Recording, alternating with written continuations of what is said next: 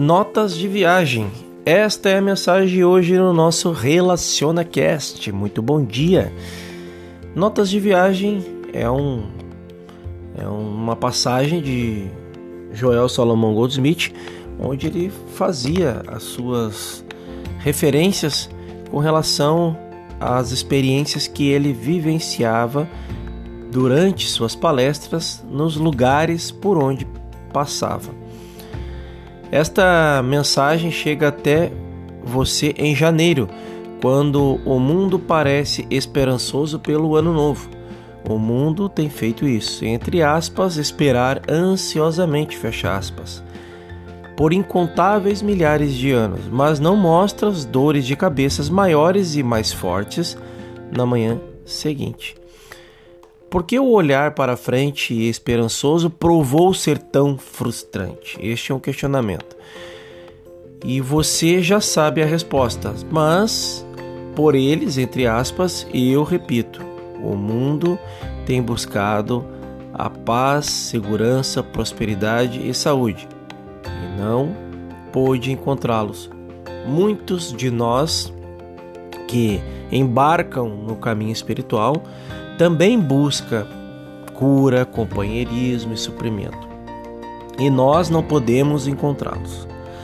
Vamos buscar e alcançar um momento tal como foi experimentado por Saulo de Tarso, na entrada para Damasco. E seremos transformados em um Paulo, um apóstolo e uma testemunha da verdade. Acredite, quando eu que andei pelas ruas de Damasco e senti a iluminação que Paulo carregou consigo para a cidade. Busque o Espírito do Senhor, pois onde Ele está, apenas ali está a paz na terra, abundância e liberdade. Busque a graça de Deus e prove por si mesmo que sua graça é a sua suficiência de todas as coisas necessárias na experiência diária. Quando os pacientes procuram um praticante ou um curador espiritual por uma cura, eles buscam aquilo que não podem receber. Quando eles buscam através de alguém iluminado a realização de sua presença, aí então a saúde é a oferta e lhes são adicionadas. Ser grato por uma cura é um erro. Seja grato porque o Espírito de Deus foi percebido. Ser grato por uma demonstração de oferta ou emprego ou casa é mais um erro. Seja grato porque o Espírito de Deus foi trazido à sua experiência consciente. Não seja grato pelos pães e peixes que você recebe, mas pelo milagre do princípio que foi dado a você. A dádiva de Deus é Ele mesmo.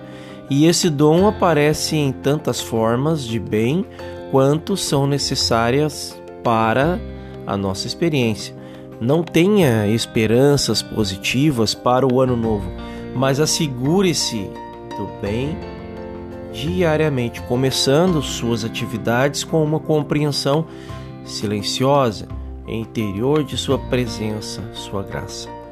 Não há nada mais profundo na literatura espiritual do mundo do que as duas palavras, entre aspas, eu sou, fecha aspas. De que, de fato, quando você está nas profundezas do desespero, essas são as duas únicas palavras que podem vir em seu socorro. Não o que eu gostaria de ser, não o que eu espero ser, não o que eu estou tentando ser, através do uso de todas estas palavras. No final, você vai perceber isso. O que quer que eu esteja procurando, eu já sou. Você vai desistir de tudo isso, do esforço físico e mental. Você vai desistir de todo o esforço, porque lutar por aquilo que já sou. Este é um questionamento. Não tente ser, abre aspas, mais espiritual, fecha aspas. Não tente ser mais moral, não tente ser melhor, não tente ser mais nada. Desista da luta para de tentar ser uma coisa diferente daquela que você é agora. Volte-se para dentro e perceba, abre aspas, aquilo que eu sou tudo que Deus é, eu sou, fecha aspas. Aquilo que eu estou procurando, eu sou. Se você pudesse parar de viver um minuto a partir de agora, você encontraria em repouso, contente, na plenitude do agora. Este é o único minuto que você pode conhecer. Nunca haverá mais um minuto além desse minuto. E sempre neste minuto eu já sou. Neste minuto tudo o que Deus é, eu sou. Neste minuto tudo que o Pai tem é meu. Porque ao que tem lhe será dado, e ao que não tem, até o que tem lhe será retirado. Isso fica entre aspas.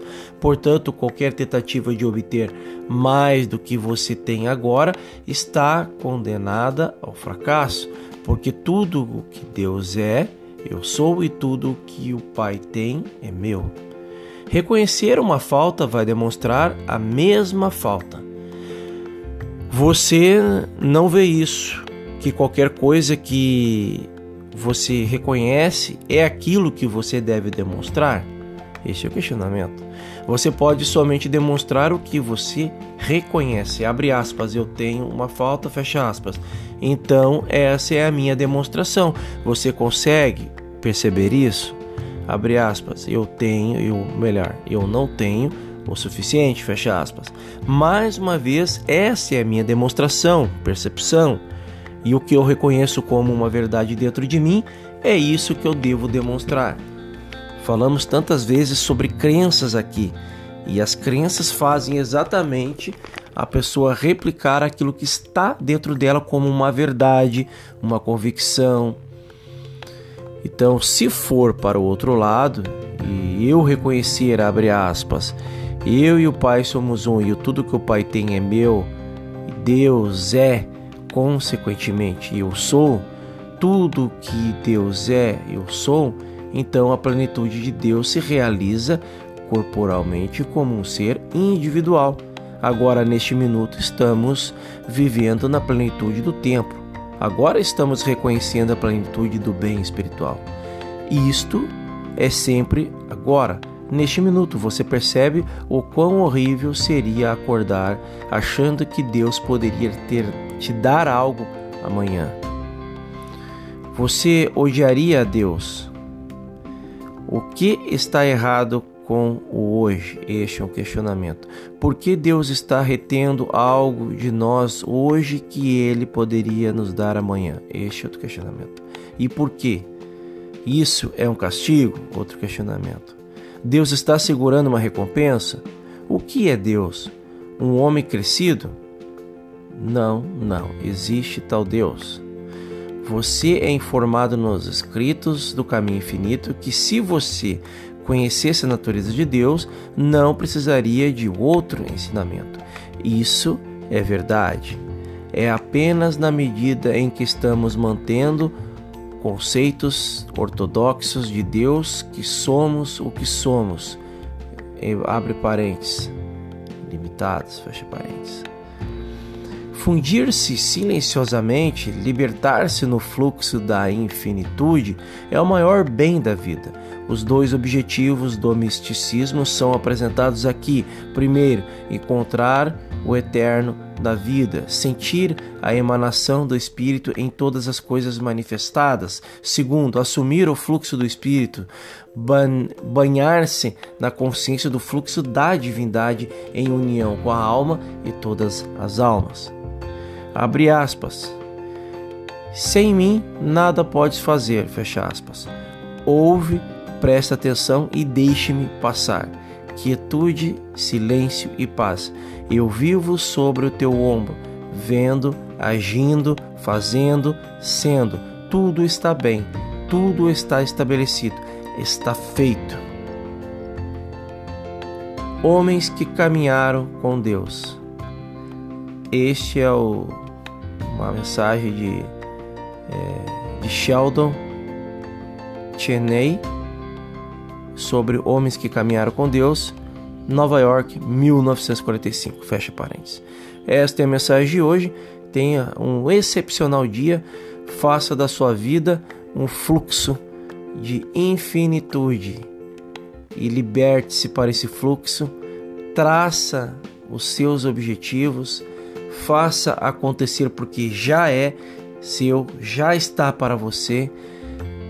Coloca a emanação do seu espírito em movimento para que você possa assumir o fluxo dessa vida, para que a sua consciência esteja na divindade, fazendo com que você mantenha-se firme no agora, que é a única coisa que existe. No nosso próximo episódio falaremos sobre os princípios maiores do caminho infinito, sobre a natureza de Deus. Até lá!